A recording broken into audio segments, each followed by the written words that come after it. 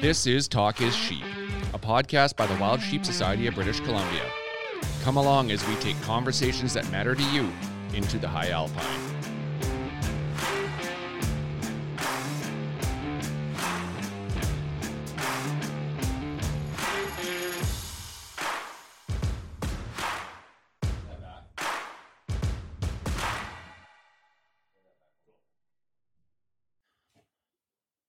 Mr. Hamilton. I've heard of that guy once or twice.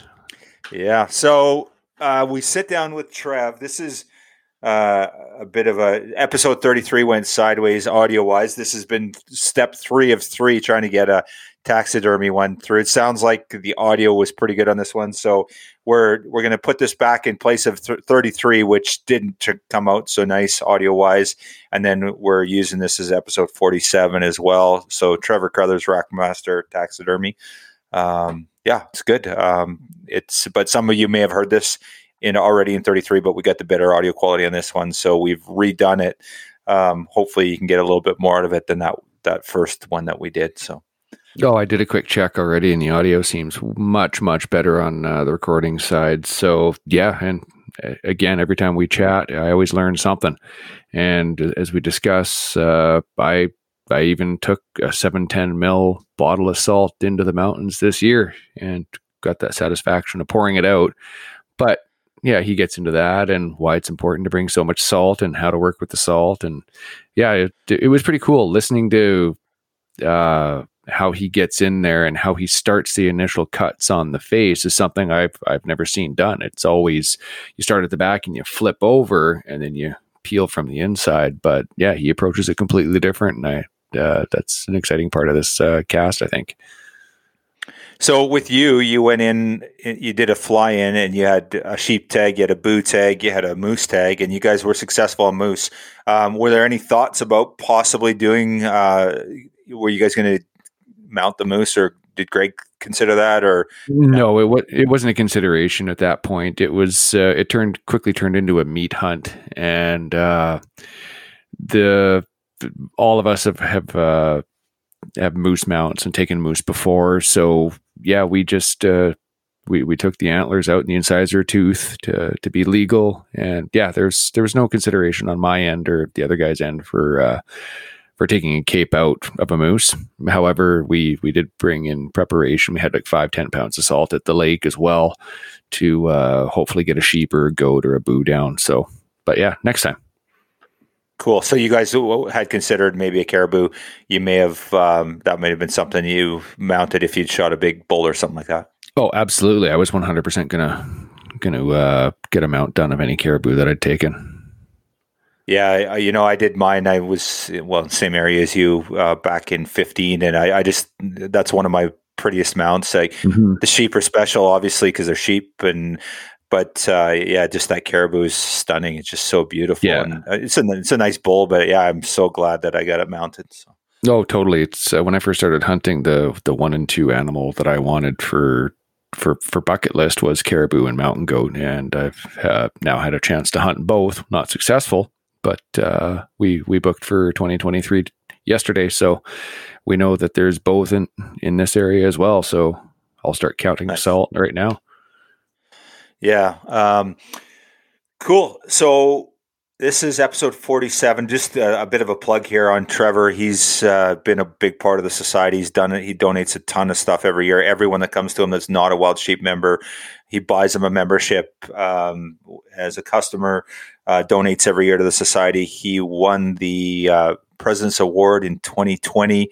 Was the recipient of that, and just does a ton of work. Somebody else won it with him, though, didn't they? Yeah, exactly. Wild Sheep Foundation was there. Yeah. He also is an organizer of the Jurassic Classic. He's the lead on that for the Wild Sheep Society of BC. So does a ton of work, heavy lifting in the conservation community. But above and beyond that, also the ton of work he does in donations and that sort of stuff. So just a great guy, and then very knowledgeable when it comes to the taxidermy side of things as well. I've seen his work. I actually haven't had the pleasure of killing anything recently, so haven't sent anything over to him work-wise, but Trev does a fantastic job on the taxidermy end of things, and obviously a really interesting listen today about the work that he does and how for you to prepare for your hunt, what you need to bring, how to, once you got an animal down, how to deal with it, and all the nuts and bolts around that. So. Totally. Like I said, always learn something chatting with him. If you looked up the words conservation superhero in the dictionary, you would see a picture of our friend Omer from Precision Optics. A tireless donor and supporter of all things wild sheep, Precision Optics, located in Quesnel, British Columbia, truly stands alone in the high alpine. From optics to rifles to outdoor gear and a knowledge that cannot be surpassed, toss in that killer smile and you have a total conservation package. Precision Optics, we are truly thankful for the support you show us every step of the way. Find them online at precisionoptics.net or in Aroma Foods, located just off Highway 97 in Quesnel, BC. Mr. Carruthers, Rackmaster, how's it going, man? Great, man. Great to be here.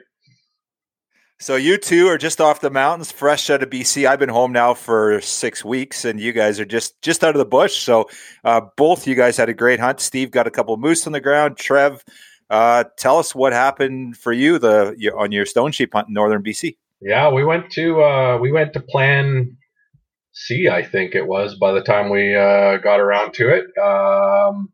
Ended up hiking in. We'd been planning on flying and ended up hiking in, and positive, flexible attitude is something I've always heard on any hunt plan. So just stayed positive, figured we'd go explore some country that we didn't really know much about, and had my buddy Darren there from Alberta. He had a goat tag in the same area, and so we hiked in September 13th, and managed to get lucky on day 5. Killed a nice 9-year-old ram up in the Skeena region in Region 6 of Northwest BC. It was pretty amazing. Far exceeded my expectations of what was probably going to happen on a Plan C hunt. But it was great. Really, really good hunt. Sharing it with a good buddy, and we had some highs and some lows, like any sheep hunt, and it just worked out really good. That's awesome, man. So this is your second stone sheep, and what was the hunt like? Do you see was there much pressure? Was there many guys back there? You see a lot of rams? What was it like? No, didn't see a single person, which is nice, going, that second week of September. We followed some horse prints in from the outfitter, and followed some footprints in that were walking out, so we could tell that there was at least somebody that had been in there on foot backpacking within the last probably week or 10 days. We hiked probably 15, 18 kilometers in over a stretch of 2 days. We got to one spot. It was a low-hanging valley, and then pushed the final bit into some aldery stuff on day 3. But didn't see any other people. Didn't see a lot of critters, which was actually a little surprising. The valley we were in was a real big valley. Looked like it should hold a lot of goats and sheep in some of the spots. And I think total we saw 6 rams and 5 ewes and lambs. A couple, a nanny and a kid just above camp, and a wolverine and a wolf. And that was all the critters we saw. I guess we saw a couple goats on the hike in long ways away, and some down by the highway and whatnot. But that was all we saw for critters in a total of 7 days, when you consider hiking days and whatnot. But nice not seeing a single person back there as well, and just kind of having the area to ourselves. Yeah, absolutely. Hey, that's just, and that goes to show you get off the opener, there's a lot more opportunity, and The Rams are a little more skittish, I think. Mind you, August 1st, they're pretty skittish, I guess. But, I've always had much more success on those early hunts, but I love hearing these stories, these late season hunts. So now, your Rams 6 weeks has 6 weeks to thicken the hide up and stuff. What was the hair like? Was he pretty thick or was he still pretty thin? What was his hide like? No, he's amazing. Really nice long hair. Really dark cape. Darren on the walk-in said, like, what kind of stone do you, or it was a walk or the drive, he said, what kind of stone sheep do you really like?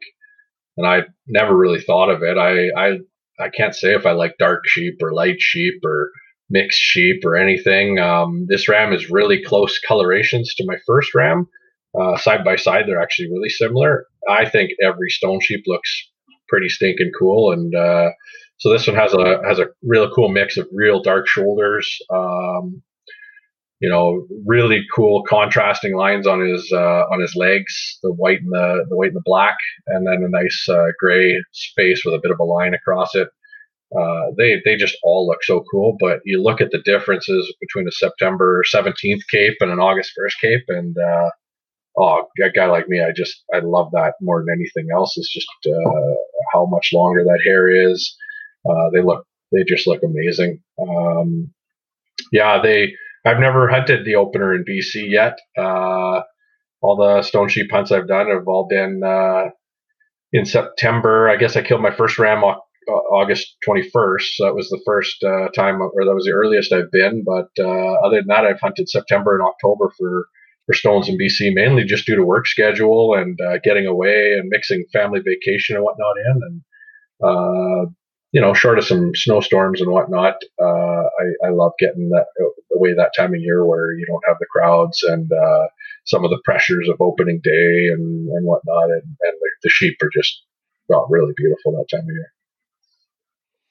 Yeah, right on, man. That's fantastic. So now I've seen pictures of your ram, beautiful mature ram, but looking at them, and this is topical this time of year or this year with all these immature rams that have been shot underage or not full curl.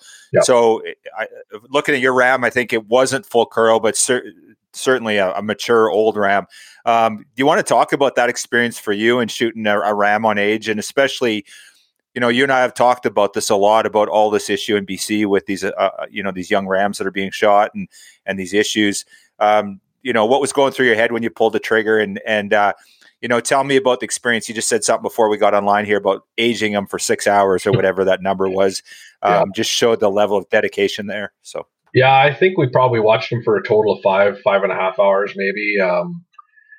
And that whole time wasn't spent actually aging. When we first spotted them, Darren spotted them from camp in a spot that we'd walked by the day before. And I said, man, that spot holds sheep. It just has tracks all over it, minerals, and it just seemed like a spot that they'd show up. I actually made a comment earlier in the morning that we'd probably see sheep within 300 yards of where we walked yesterday and the day before. And so Darren spotted them right where we thought they'd be, and we had no inclination that they were there. And the wind was horrible. It was blowing right to them from camp. And took kind of a slow approach and just said, well, let's see if we can get a little bit better angle without screwing them up with the wind. And got to a spot we were probably 750 or 800 yards away, and I put the scope on him. And I remember in the first couple minutes, I said, he looks like he's got quite a few annuli up top, but at 700, 800 yards, it becomes a game of just kind of watching him as many times as possible. Could tell he wasn't full curl from that distance, that he was probably shy of it by a bit. And we I had the idea at that point that I knew the wind was really bad, and if we had to sit there all day and come back the next day, we would have. So we probably sat there for 4 hours, 3.5 up on a little ridge, and took some video, took some pictures. I started forming the idea that ram was probably 8. I know that area, and that's probably important to touch on, knowing the genetics of the area or the type of rams that it can produce. I know it produces a ram that usually isn't as big as maybe some of the Region 7 rams, and is fast growing. And that's evident when you look at the difference between my first ram, which I shot on the 7 side. But they dipped into a little bit of a valley, and I thought, boy, we might get a chance here to get closer and look at them without screwing this wind up. So we snuck up this little drainage, and it actually worked out almost too perfect. I didn't think it was going to work out as well as it did when we first started, but we ended up 275 yards away from them. Put the scope on him at 275 yards, and we had him and another ram, and that's when, that last probably hour and a bit is when I spent really putting age to him. He was with a ram next to him that was 6 years old. We looked at both of them. I took a lot of pictures. I have a Times Up adapter for my Olympus camera, so I took a lot of pictures and video. He kept turning away from me, and it was a bit of a snowstorm for a while, so that probably added a little bit to him. And Darren and I would sit there, and I would go through my pictures and tell him what I had him at. And I had him at 9, 8, probably 9 for the longest time. I couldn't really tell whether he had that 9th annuli. You could see he had lamb tip, which is something that a lot of guys either miss or have broomed, which can cause some issues and whatnot. But I was confident he was 8, didn't want to shoot him based on being 8.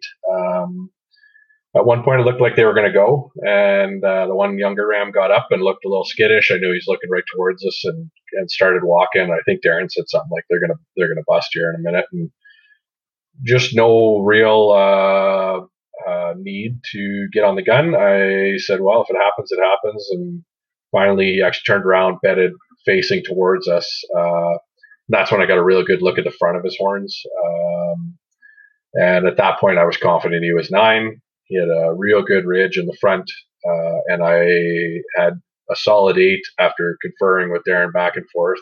And I remember actually chuckling about it, saying like, boy, this is an interesting feeling this year with all the media attention and social media attention and podcasts about aging rams and whatnot. And but I was extremely confident at one point, and just looked towards Darren and said, I'm going to shoot this ram. And I kind of made the decision at the point that I was 100% confident. And he was exactly what I thought he was. Talk about that long hair. I mean, some of that long hair was very close to that last annuli, which made that tough. I don't know what he has for distance between the base and that first ring. But not a ton. So it made it difficult until he turned towards me. So just a lot of different angles, conversation with the buddy, pictures, knowing horn segments, and seeing what I knew were 8 solid lines. He had a couple false lines to sort out, and seeing them from both sides made a big difference. But yeah, it's a process, no doubt, and it's a game of less than inches. It's a game of just being real sure before you pull the trigger. It was an interesting feeling this year with all the conversation that's going on right now in the sheep hunting community in BC. And I've been there before too, and it's a long walk, that 175-yard walk or whatever it was to go and look at your ram until you get your hands on them, and you count them about 7 times. You go, and then you start to de-escalate, and sort of you can actually enjoy it, right? So yeah. And this one was very rewarding because I walked up, I counted him once, and it was a very solid. Like, I turned to Darren and was like, he's exactly what I thought he was. He's 9 years old, and not a hesitation about it. And CI went great, and no hesitation there. He's a very obvious 9-year-old, which obviously makes it a little easier. Very good rings. We had the right weather for it, other than a bit of snow that kept us, from having a solid idea. But once it cleared a bit, it was confidence. It still feels weird walking up to a ram to verify, but I was very confident what he was. Yeah, awesome, man. And that just goes to show you, you're an experienced guy. You've been hunting sheep for a long time now. And it was a pretty obvious 9, like you said. and still the time and effort you put into them just goes to show you can't take anything for granted, and you put your effort in and you were rewarded for it. So hats off to you, man. And what just a stunning ram. I just love the look of it, and really, really pumped for you, buddy. You deserve it. Thanks. Yeah, it was pretty awesome experience. Very cool. Okay, cool. So, hey, I guess let's segue now and talk about some taxidermy. We've done this. Steve and I have done it 3 times now. You've done it twice. So we did a podcast with Craig Stoley. Didn't work out because of our end, a tech issue, and then we did it on yours. Did one with you on, and that one was suboptimal, the quality of the product, but we pushed it out there. Regrettably, I guess, a little bit. Having said that, I know there's been a number of people that have got some really good information off that podcast, and I know they've reached out to you. And was it Mike in Chilliwack that we were talking to? He definitely got some really good information off that podcast, but audio quality was poor. So here we are. We're going to round 3. I think we sound good. I'm hoping that this will be a better podcast for our listeners. So we're going to hit the taxidermy angle, talk lots about your work as with the Rackmaster Taxidermy Studios. Talk about just planning for your hunt, the hunt itself. Basically, it's going to be the same style of podcast we did earlier. Well, actually, what we'll do is we'll replace that podcast that we did. I think it was 32 or something. You said, Steve, somewhere in there.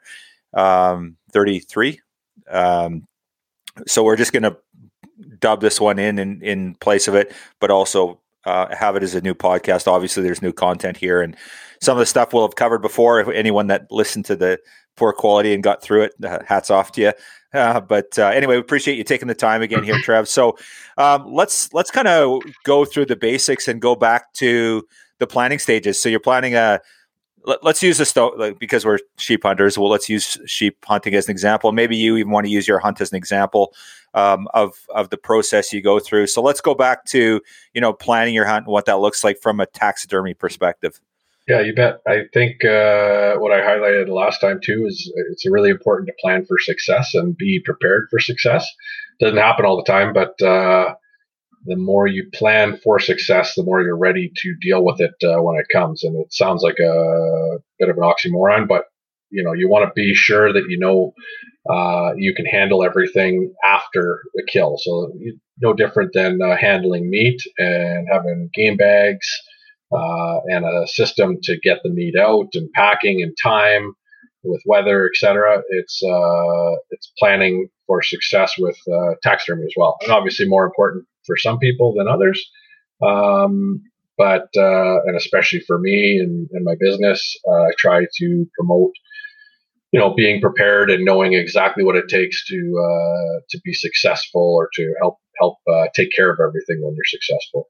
So yeah, for us, ours was a pretty standard type of hunt. 2 guys backpacking in, not really much different if we would have got dropped off on a lake somewhere. We hiked probably the same distance that some people would hike on a float plane type hunt anyways. We started by having a plan back at the truck. And so that's having enough salt to deal with things when you get back. And then also having enough salt per person to deal with, 1 or 2 animals when we're hunting. And the system that I use works pretty well for 1 or 2 animals. If you're by yourself or if you're with more guys, it works well. What I do is I reference a 710 milliliter bottle. Last time, bringing 710 milliliters of salt in your pack. That's about the minimum that a guy can get away with.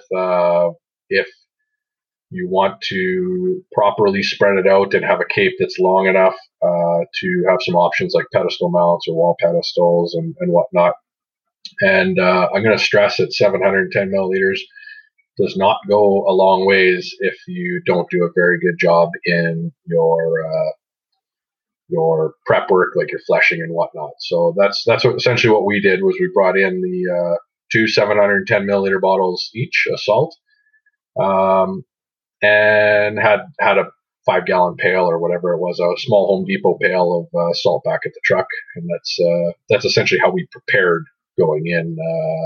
Also having a game bag for a cape, and no different than having game bags for meat. We had a separate bag that I knew was my cape bag as well.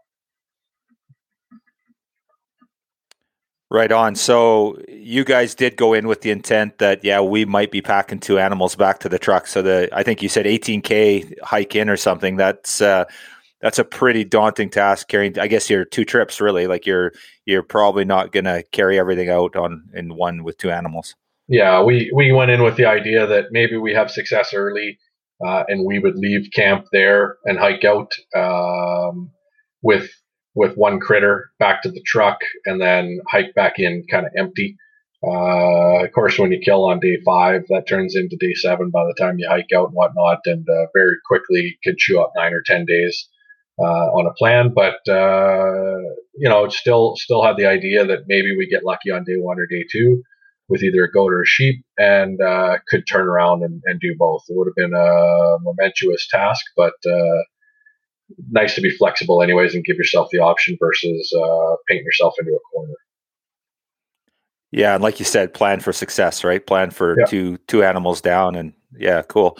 Yeah. So somebody planning a trip that, we talk about the salt.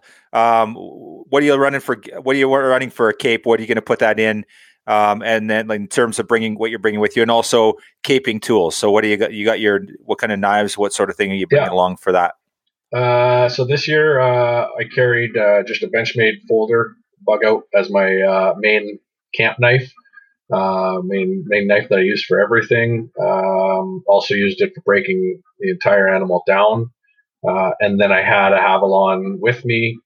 A lot of times I won't bring a Havalon. I have a small caping knife that I kind of prefer for that I can sharpen as well, but the weight savings just wasn't there, so I brought my Havalon and a number of blades, so Havalon I used the next day with a bunch of 22 blades, which is my preference for work, for some of the small caping work. But up on the mountain that day, all I used was the Benchmade bug out, and that's all I ran for knives through the hunt, is just the combination, the one knife that can handle kind of everything around camp and on an animal, and then a Havalon for caping or fleshing and whatnot.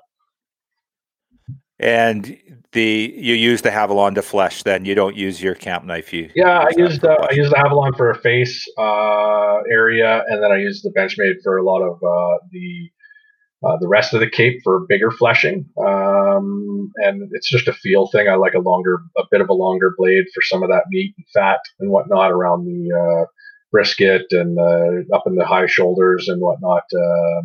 So a combination of the two. Some of that fine work, like I said, I really prefer. I have a little bighorn handled caping knife with just a little blade on it. But by the time I added up the weight of that and the sharpening system and whatnot, it just I left it back in the truck and didn't end up using it this trip. So I used a Havalon with probably 5 or 6 blades, maybe, which I sharpen as well as I go. Okay, cool. So using your trip as an example, you kill this ram. I'm guessing it's later in the day. You watch the ram for 4 or 5 hours, whatever the case may be there. So you knock them down late at night. What time do you get back to camp? And then how do you manage the head? Obviously, the head's still on, the hide's still on the head and that sort of stuff, getting back to camp. But did you get them off right away? Did you wait till the next day? What did that look like for you, Trev? I waited till the next day. Usually I'd be the guy who'd do it that night. A lot of times in camp, I'm the guy who stays up and says, let's get it off because it's going to give me a better product. Earlier season, I would have caped him that night, but we got back to camp at about 11 or 11:30, crammed some food in us, and it was a very cold night. It had snowed that morning, and so I laid the cape out while we were breaking down meat. I was confident that the entire body was cold and the face hadn't been rolled up or anything like that, so I left it just underneath the game bag right beside the tent, and it was cold in the morning. It was actually really nice and cold in the morning, and that's really what it comes down to. You have to consider, when I talk about treating or thinking about things in the same way as meat, is it comes down to warmth and moisture and bacteria growth, and that's really what the entire process is aiming to clean up. Is protecting against warmth, so not letting any warmth stay in the hide, and moisture is what promotes bacteria, and that's what salt is used for, is getting all of that moisture out so that way bacteria can't grow.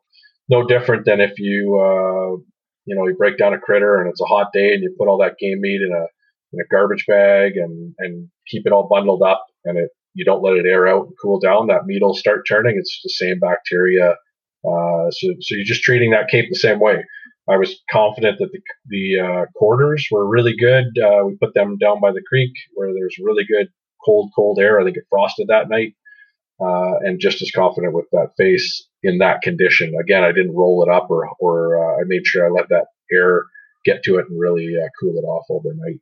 Usually I'd stay overnight or stay up and just do it, because it probably takes, half hour, 45 minutes to get it off the face. But I was confident leaving it. So yeah, got in, ate some supper, and then yes, the next day, day 6 was our meat processing, caping, fleshing day, and getting everything ready to hike out the following day. Cool. So you're back at camp now. You've got the animal there. I guess let's actually, before we get there, let's talk about you walk up to your animal, you're going to do your field photos, that sort of stuff. How are you approaching now, and how are you getting that cape off? So maybe talk about somebody that's going to do a shoulder mount, and then maybe even somebody that wants to do a full body mount. Yeah, that's where it all starts, is obviously getting lots of pictures, taking that time, and then realizing that you have to break that animal down. Caping takes some time, as well as debone or quartering and whatnot. My basics for anything is starting between the horns, right behind the horns, and running a straight line right down the back all the way to the tail. One way or the other, whether you're doing a shoulder mount or a full body, doesn't really make a difference. Run that line straight down the middle while you have an animal sitting there kind of squared away, and you can, stone sheep are really cool because they have pretty easily identifiable marks usually on their between their shoulder blades and along their spine and whatnot. So running that down and opening them up a bit, that's going to start getting some heat out, and it's going to help you with your deboning process anyways, doing the gutless method, pulling back straps and whatnot and going from there. So I always tell people run down with the hair. So rather than running up, a lot of guys will start in the shoulder blades and work their way up. You can cut a lot of hairs, especially on an earlier season cape, it'll show. So start at the top and work your way down and run that knife with the hairline, and you'll usually cut a few less hairs. Big elk or something like that, or big moose, doesn't make much of a difference, but anything with smaller, easily identifiable cuts, you can start seeing that in the stitch line at the end, and it's just nice to have none of those cut hairs. Also easier to work on the meat. For a shoulder mount, I tell people just go to the midway of the body. Always take a little bit more, whatever you think your taxidermist needs, take it, and he can always cut it off. It's not going to save you. It's going to save you ounces if you take less, but those ounces can't be put back when the taxidermist needs them. So I tell people mid-body. When I say mid-body, I'm talking like in between the front leg and the back leg. Find the line about midway in there and start cutting down on both sides around to the belly. And when I say belly, you should be getting into, very, very far down where a diaphragm would be. So that way you're not up in the underneath the armpits or in the brisket area. So don't be afraid of cutting down around that belly area. Tell people that for shoulder mount, just to ring around the kneecap and tube the knees out. Obviously, life size, you're going to need to make some relief cuts behind the back of the leg, so you can make relief cuts to make sure that you can get that hoof separated from the lower ankle. Relief cuts on the back legs as well. But shoulder mount, ring around them, break the knuckle off if you want. You're not going to end up taking that back for meat anyways. And then you can pull that down into tubes around those legs. If you make those cuts, you'll have lots for any type of shoulder pedestal or wall pedestal mount that you want. Watching blood management is important when you start dealing with meat and caping at the same time. So you can't be rolling an animal all over the place while those cuts are made, or you're going to get backstraps dirty. So I start by backstrapping or taking the backstraps out before I start moving an animal side to side, working on each shoulder. And I'm quartering while I'm caping, if that makes sense. I'm pulling a front quarter off and caping down, and then managing the meat at the same time as I'm managing that cape. But just watching which way the blood rolls, even turning that animal around and letting it leak away from the hide and not letting blood pool up in the hide is another one. Blood is worse than water, obviously, for bacteria growth, and warm blood sitting there can really promote bacteria growth in the hide. So you get the cape off and you found you made a mistake and there's blood everywhere. Yeah. And maybe you get back to camp, or maybe you put it in your pack and there's a bunch of blood on it. Just throw it in the creek, or what? How do you take care of it? You just get a dry cloth to wipe it off. What do you use? Yeah, it can. Some of it can be situationally dependent. I'm a fan of throwing it in a wet creek, a cold creek, and letting it flush out quick. The one thing you have to remember is that you're introducing a lot of moisture in there, and you're going to have to deal with that as well. So making sure that you're going to realize that water, you want it to drip off as soon as possible, and then that salt is not going to go as far because you're going to be dealing with that water that you had. But if you have a mess of blood, I find it more important to get that blood out by quickly washing it in a cold creek, and then just realizing that that's something that you're introducing and then going to have to deal with. If it's just a bit of blood, not as big of a deal, but it's definitely a good idea. Early season too, if you're dealing with warm temps, 30 above and whatnot, depending when you kill that ram, it's not a horrible idea either to slosh it around in there quick, let it cool off. Just again, knowing that you're going to have to deal with that moisture and let it dry off as well before you leave it. And this seems like common sense. Is it correct to say that if you got a white animal, you got a Dall sheep or a goat, you're more concerned about blood than obviously a dark stone or maybe a dark bighorn? Yeah, for sure. And goats hold blood, like crazy. Just especially later season goats, they hold a lot of blood. Different types of animals hold blood differently. Bears don't hold it nearly as well as hollow-haired animals and whatnot. But yeah, whiter animal, and even those light stone sheep and whatnot, it can be a lot of work for a tannery getting that blood out of there. Okay, cool. So you're back at camp. You've got your animal off, and maybe same sort of scenario. You wake up in the morning and you need to get this thing. Get its face off and get it fleshed. What process is involved there? Yeah, so it's funny. Darren and I had an interesting conversation at like 11:30 or midnight whenever we're eating there. It's like you get into as soon as you shoot a ram or you have success on a trip, you get that like get home-itis, right? Where I can't remember what Mike called it on the other podcast there, but like you just, the second that you have success, you see the truck almost and go like, man, that's the goal. I could get out of here. If we started hiking right now, we can get out of here. And you have to resist that a little bit and say like, okay, well, first off, we can reduce our weight by doing things properly. Second off, there's some steps that we have to take regardless.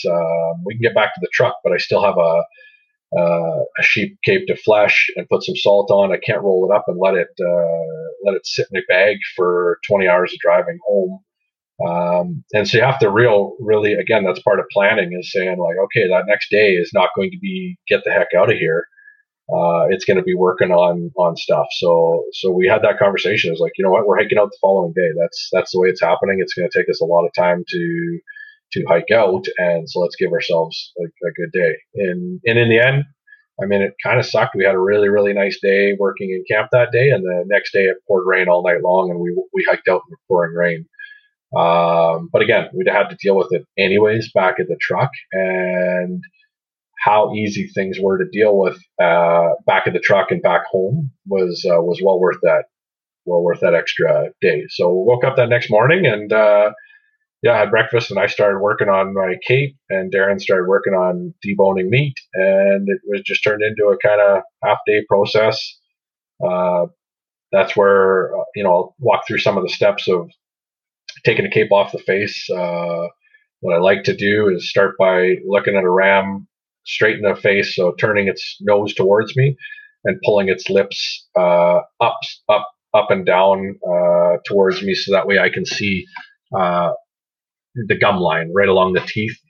So what I do is I pull that bottom lip down and I run a blade as close to the teeth line or gum line as I can to take as much of that lip skin as possible around the bottom jaw, and I follow that line around the bottom jaw, and then do the exact same with the top. I come right in tight to the gums and take as much flesh as possible on the cape doing that. I always tell people, as soon as I'm looking at that ram straight in the face, I remember that I have to take an incisor tooth. So it's just, I don't know why, but it just reminds me when I'm looking at that ram like that, that I have to take a tooth for CI.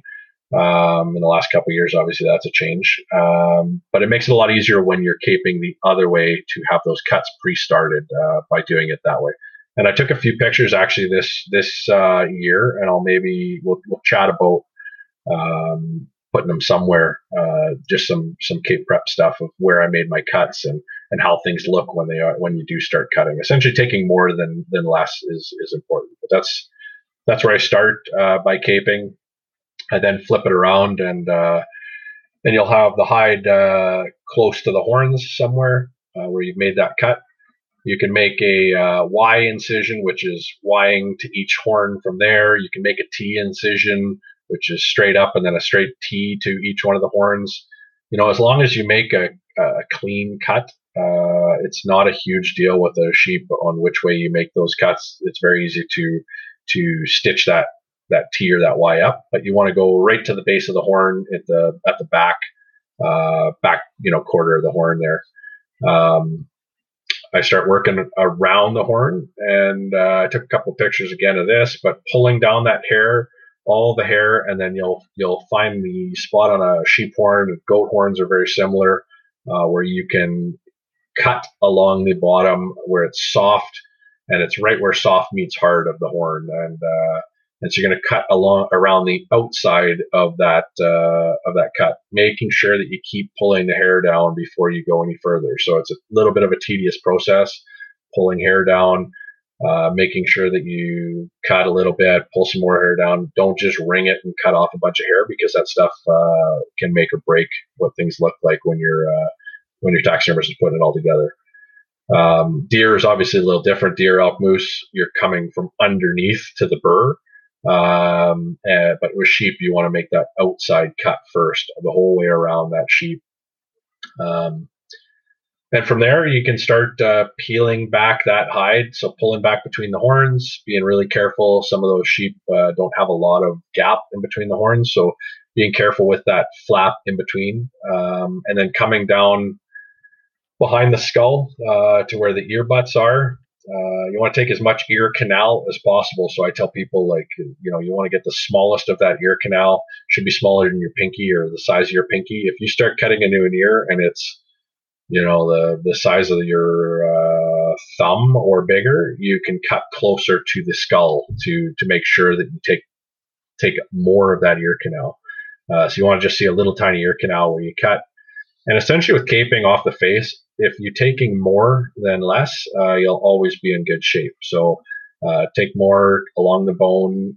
That's where you really are going to dull a knife out or a Havilon blade, is because you're constantly running along bone, really getting as much as possible. You're not trying to, it's not the same as when you're taking it off the animal or you're trying to leave as much meat on the quarters. You're trying to take as much off that skull as possible, and then you won't make any bad cuts. From there, you get down to the eyes, the back of the eye socket. And again, it's running the knife right along that eye and pulling that hide out, and almost running the knife right along the eye, making sure you take as much eyelid as possible. And what you'll see is that eyelid sticks to the eye, and as you pull it out, you can cut that eyelid away from the eyeball. Again, just one of those spots that people don't take enough and don't run that knife right along the eye as much.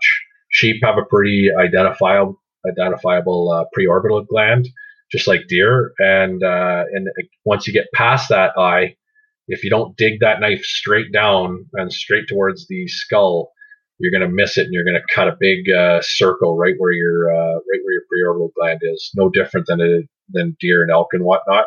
So you want to, as soon as you get to the corner of that eye socket, you want to turn that knife straight towards that sheep's skull and start cutting straight in and down, and you'll notice that it creates a bit of a cut where that preorbital gland is.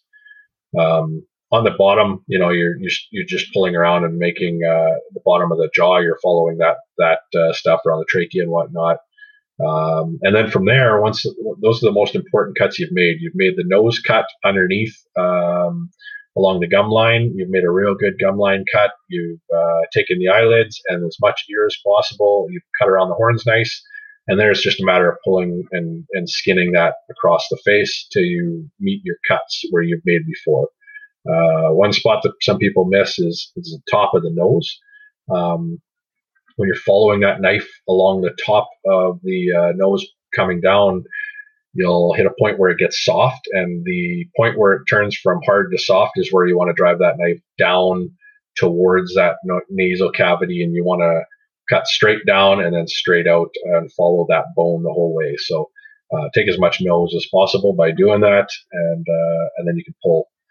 That'll separate where you've made your cuts previously, and then you can pull it off the face.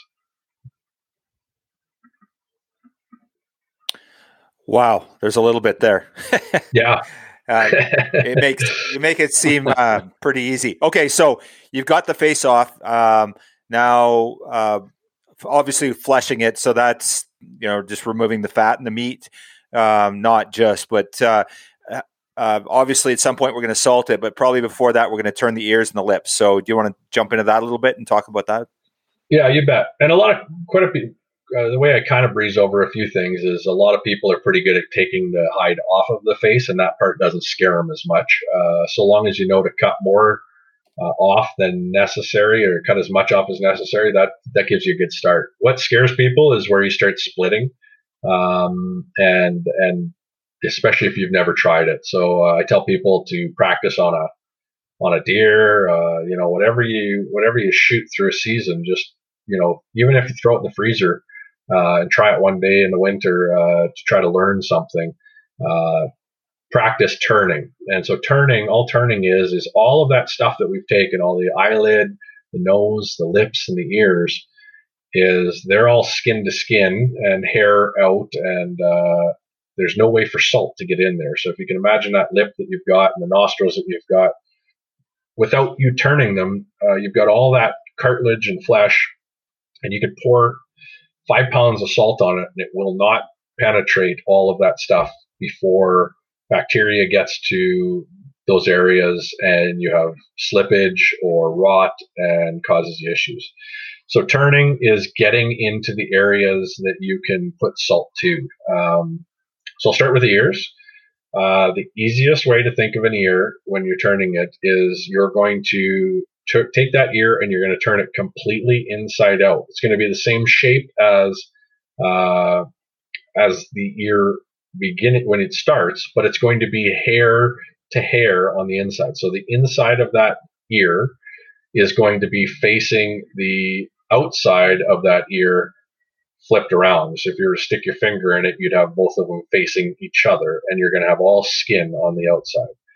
And that comes from pulling down on that ear butt and running a line. As you see, you'll see the back of that ear. You can start cutting along the line where the hide pulls away from that ear cartilage. And it's a matter of slowly taking your time and pushing up. I used my titanium spoon while I was turning ears this trip.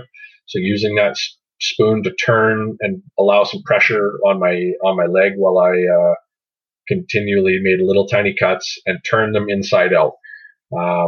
When you look at one, if you aren't sure whether you've gone far enough, look at an ear that's right side in or proper, and compare it for size.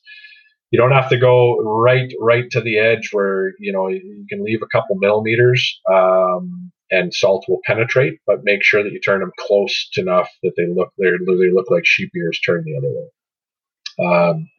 Each ear canal is going to have a bunch of meat and flesh on it around that cartilage, and all the ear canal is cartilage. So if you take as much of that meat off of the cartilage as possible, you'll know the difference when you're running a knife along it, whether you're taking meat off or whether you're cutting into cartilage. If you're cutting into cartilage, just leave it and just peel all that red meat off of the ear. That's just the muscle that controls that ear from turning and them listening and whatnot. So different animals have different size ear butts for the size of ear that they have and how they control them and whatnot. But take all that flesh off and leave that big long ear canal right down to where I talked about that pinky hole. Just leave that whole canal there. It'll dry up nicely and gives the taxidermist a lot to work with. So that's ears. Eyelids can be very daunting, and eyelids are one that you don't have to get right to the edge, but essentially if you were to pull your eyelid out, it's the part right where your lashes are that you're trying to get to on an animal. And you're trying to turn all that skin that you pulled off the eyeball, you're trying to turn that inside out where you can get salt almost to the inside of where your eyelashes are, or where that animal's eyelashes are. So it's a bit of a trickier feel, but you stick your finger on that eyelid from the outside, and you slowly start pulling that eyelid away and folding it back as you run a scalpel along that line. Not as important if you're a little hesitant about getting as close, but the closer you are, the better. There's some oils and whatnot in there that can affect it, but I would that'd be one area that I'd caution, that if you don't turn properly, you don't risk as much damage as some of the other areas, and you can do sometimes more damage if you're really kind of gung-ho with the knife. So that's one that takes a little bit of practice to really get, is turning eyelids. So just open them up as much as you can, and that'll allow salt to get to those oily glands in there. Lips are very similar to an eyelid, that you have all that flap from where it attached to the gum line, and it'd be a big ring that'll go right around the lips, and it's a pretty identifiable color change of what gum or what lip is and what inside flesh is. And so what you want to do is grab onto that lip flap, and again open it up. If you were to think of that, where a lip from the outside turns into the inside of a mouth, so that kind of that point of where a lip is, if you were to grab onto it on an animal, that point is where you want to turn inside out. So you want the inside of that mouth gum lip turned all the way around to the hair side, and it's almost going to lay flat when you're done. Leave as much of that lip line on as possible. It's very easy to cut off afterwards, what a taxidermist needs, but that's what a taxidermist tucks into a mount, to give that animal the look of actually having lip lines that are tucked into a mouth. Again, it's just a matter of folding that thing. Using your finger is really important there, where you're allowing your blade to run between or over top, and you're using that finger to judge how much flesh you have in between, where the lip line is. It's a bit of a feel process where you can get close. And if you poke through in one spot, just back off a little bit and don't go quite as far. If you cut through and you see hair, you've probably missed the corner of the actual lip line, and you're too far into the hairline. But again, it's a process of just opening up that entire lip line, so that way salt can get right to the tips of the lip. A good idea or reference is essentially the line where somebody would put lipstick on, where they would start with lipstick, is where you want that knife blade to come on from the inside to turn. So where skin meets that actual lip line is where you want to get to, or hair meets that actual lip line. And then from there, it's nose. Splitting the nose is essentially, you're going to have one chunk that's going to have two nostrils in it. And what you want to do is turn those into two individual nostrils rather than one. So you'll see the septum from the back. You're looking at it, and it looks like two nostril holes looking through the back. you want to run a knife right through that septum straight down, and you'll notice that it starts peeling apart, and that keeps each one of those nostrils separate as two separate tubes, and opening them up where you're getting as close to that hairline as possible, turning with your fingers as well. It's a process that really involves feel. There's some really good videos out there about it on YouTube, and even taxidermy videos have some pretty good how-tos. For the amount of money that we invest in sheep hunting, if you're hesitant and you can't find a really, really good resource online, buy a $20, how to mount a deer taxidermy video, and they all have really, really good fleshing or turning tips as well.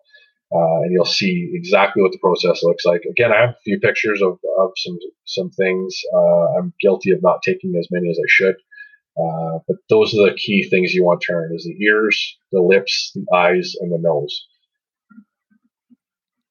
Cool. So you've got all of it turned. You're good to go now. Salting. So I guess there's a couple scenarios. One thing, I guess, if you're going to be at your taxidermist in the next 3 hours, you really don't need to salt it. But sheep hunting, that's probably not going to happen. So I guess let's take your scenario. You and Darren are back there. You got your 2 710 milliliter bottles of salt. And let's say you're going to stay and kill a ram or kill a goat with Darren. So what do you do with your salt? How do you manage that? And what does that look like? And in median temperatures, like you were on a September hunt, I know if you're on an August hunt, that looks a little different because now you have more heat management issues, or if there's lots of rain. But talk about salting now. Yeah, you bet. And I'll hit back on fleshing a little bit. You touched on it, but again, that's just getting all the fat, all the flesh off. That's tedious, and it takes some time. But just work through the entire cape from face down, around the bottom jaw, chin area holds a lot of flesh, so you can pull some flesh out of there, around behind the eyes, kind of the entire, anywhere that there was muscle structure will have some meat attached to that flesh. And so what you want to do is touch that cape. You want to get that flesh, that muscle structure off of the cape, and you'll start seeing it almost turning blue when you're getting close, where it's skin versus flesh. Fat is horrible for salt to get through, so make sure that you take all the salt off and all the meat off. And then 710 milliliter bottle. I like each person bringing one of their own, so that way you have the ability to manage one cape with the ability to keep hunting for another animal if you need to, or use that second one on the one cape at one point regardless. So if we wanted to keep hunting, I would use that. I did use that 710 milliliter bottle as soon as I was done, and I rubbed it into every single spot. Really good Brian Martin has one good video online going through some salting and caping stuff where he shows, rubbing cape salt in over top of the cape. So, utilizing, if you're going to have anything spill off that cape, to not have it spill off into the grass, it's not going to do you any good. So working above the cape, working on the face, and a little bit of salt at a time. Don't pour the whole 710 milliliters out. But start working on the lips and grind all that salt into the lips, and then start working on the eyes and the ears, and slowly get every little spot salt ground into every little nook and cranny. Make sure there's no folds, flatten everything out really good, and then start by sprinkling it on the cape and slowly working it into the edges. Again, 710 milliliters or even a liter is not going to go far, so you have to use it really smart and make sure that it's spread right out. It was a nice, clear, sunny day, so we just left that cape kind of sitting out and getting some air, and within like 2 hours or an hour, it's got pools of blood and water on it where that salt is doing its job. In the case where we keep hunting, we'd have left that for the entire day and then rolled it up in the evening, put it in a cape bag in either Durlap sack or a game bag, and you can hang it up in a tree, let it drip, or you can, put it wherever you're going to be able to manage it, keep it safe, cool, and salt will keep working like that. And then you can hunt for, a couple more days on it, letting it air out a couple times if you need, the following day and the day after, depending on what the weather's doing. I've also tarped one up where I've laid it out flat and then put a tarp on top of it where I've let the salt do its work, and then covered it with a tarp after I've rolled it up, just so the rain isn't pouring in on that cape as well. If you're dealing with really bad rainy weather as well.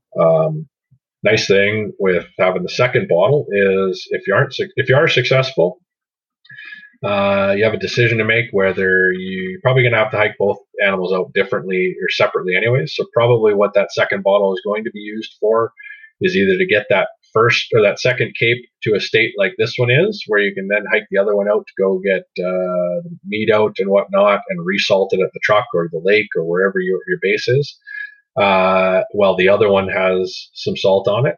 And if you aren't successful, you can use that second bottle on the first animal, just giving yourself enough time. So that's what we did about 3 or 4 in the afternoon. I took that second bottle. We knew we were going to hike out the next day, and we reapplied even more on there and let it work overnight, essentially rolled up as well.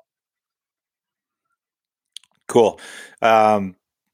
Okay. Now, how long are you good? And what are some techniques? Let's say they're in for the opener. This year I was in for the opener. It was 30 degrees, 3 or 4 days. So let's say we kill a ram on day 1 and you want to hunt for another week. You've got your 2 7-10 mils. How long is that good for? How long could we hunt for before we start getting in trouble where we're risking spoilage, I guess? And I know it's not an exact science, but what could you get away with? Yeah. You probably are better than what you were going to be with meat. So meat is going to turn into your measuring stick. Meat is probably what's going to cause you issues before the cape will. If you've fleshed properly and you've used that salt and really got it into everywhere, meat is going to be your bigger challenge than cape. Which is to say that doing that right, that even that small amount of salt can often keep a cape really good shape if you're keeping it cool and keeping it out of being balled up the entire time and getting it some air every once in a while. That salt will continue to work. Now it's not going to work as well as 2 or 3 pounds would, or 3 or 4 pounds would, but your bigger challenge is likely going to be meat. I'm quite confident that if you did things properly, you're going to run into meat issues before you run into cape issues. So you can hunt for another week with that amount. Again, looking at it and going, is this drying up by a week? That cape is going to be dry with enough salt on it. So if you get to day 3 or 4, you may have to make a decision, 4 or 5 even. You may have to make a decision and say, like, is this salt working anymore? Is this cape drying? What's the weather doing? Is it really hot? Is that air letting it dry as well? Or maybe use part of that next bottle. But if you flush properly, I'm pretty confident that 7-10 or 1 liter can allow you to hunt a lot longer than the meat likely will anyways. Okay, right on. So I guess just for anybody that's not been on a northern trip, obviously take lots of salt back at the truck. Have once you get your cape back to the truck, have lots of salt there and be ready to treat it again, I guess, for the long drive back. Especially you head down south and you start getting in those 30-degree temperatures in the lower mainland and stuff like that. We've all seen that before, right? So, So tips for the trip home. Should people be airing that cape out? I guess what's the best route, on your trip back, I guess? I loaded that salt right up. I can't remember how much I put, but I had a small Home Depot bucket and I just had a big scoop in there. I loaded it up flat while we organized the truck and let it sit on there, and then rolled it up and put it in like a feed bag, and it rode home the entire way rolled up with that salt work. And again, I was really confident that it was ground into the right spots and really working.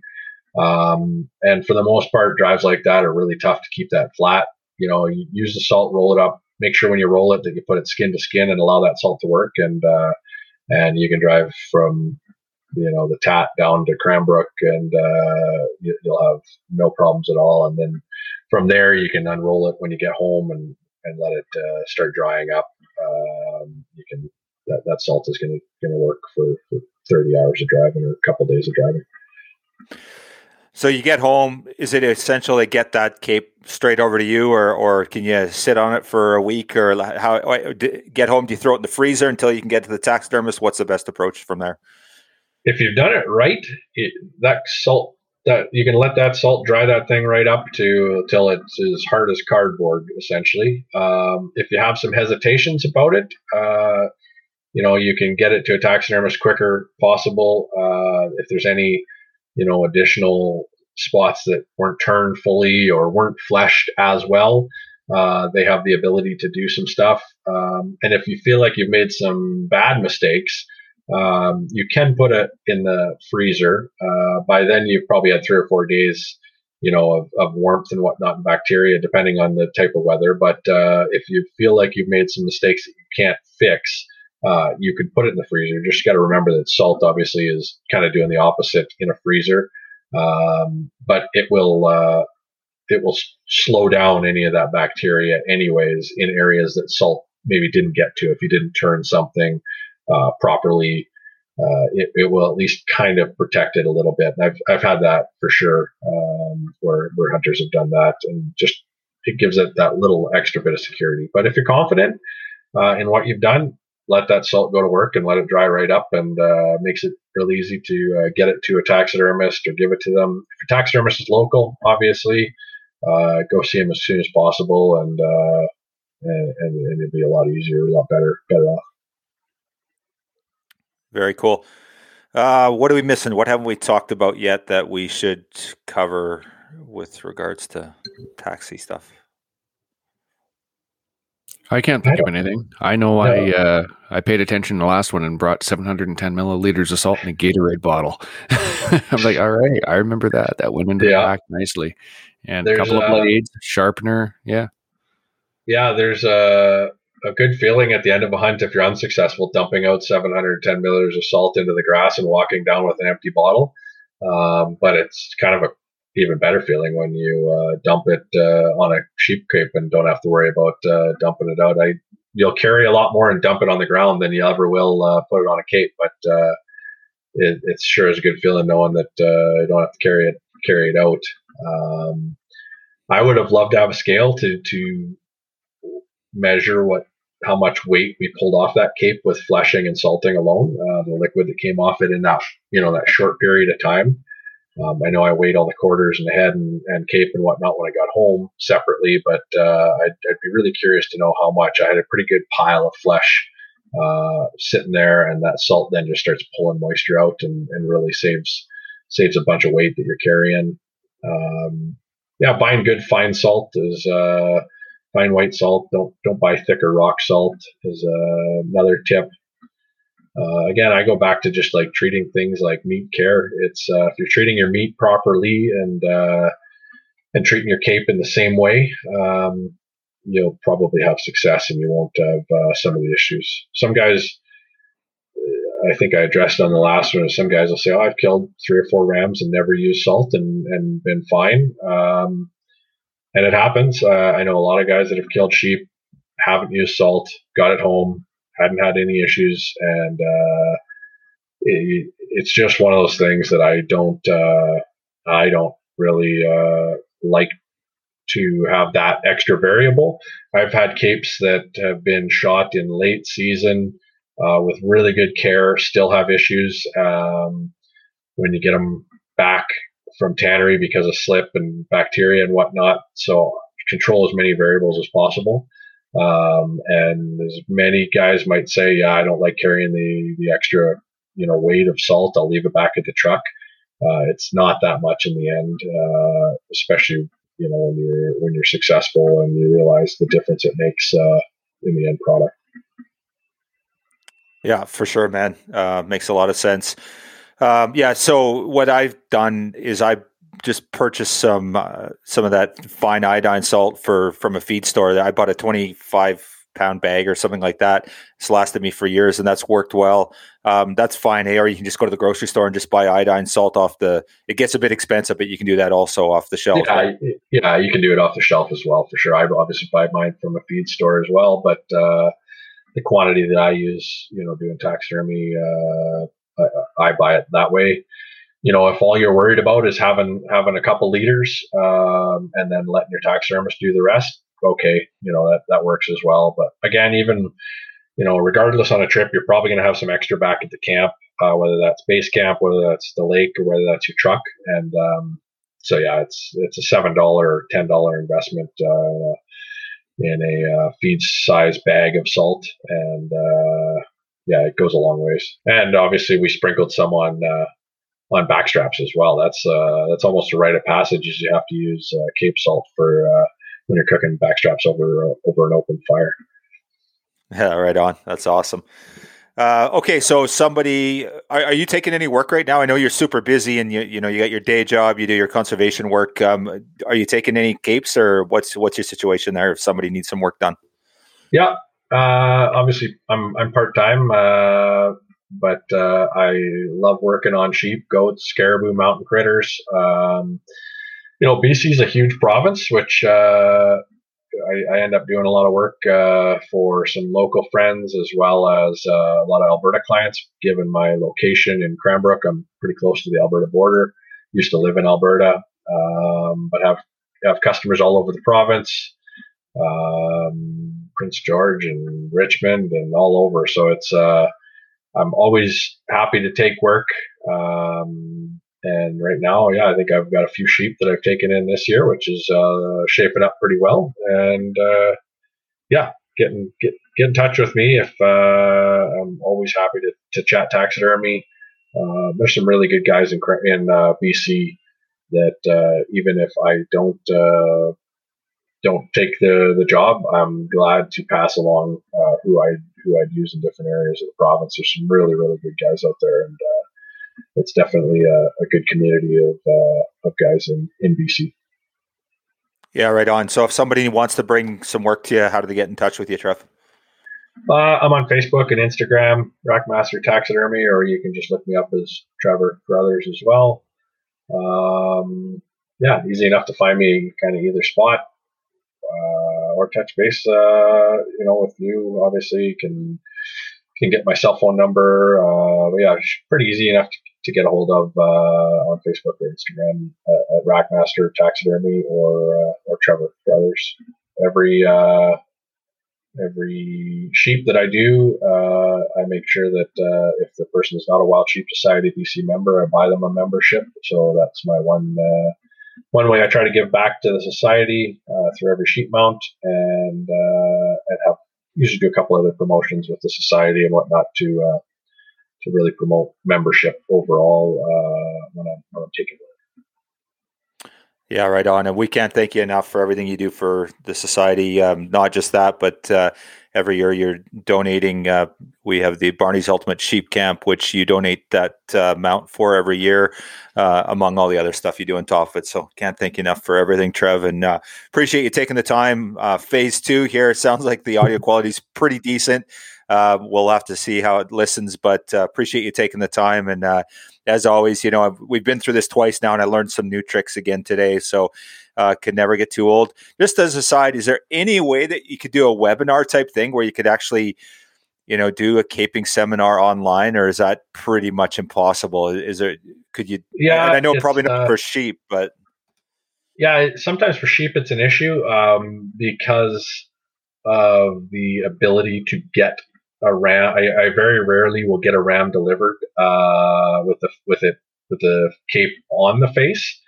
But I've got a mule deer draw in Alberta this year. If I remember properly, we should talk about doing something with that, or if I have something dropped off in the next month or two.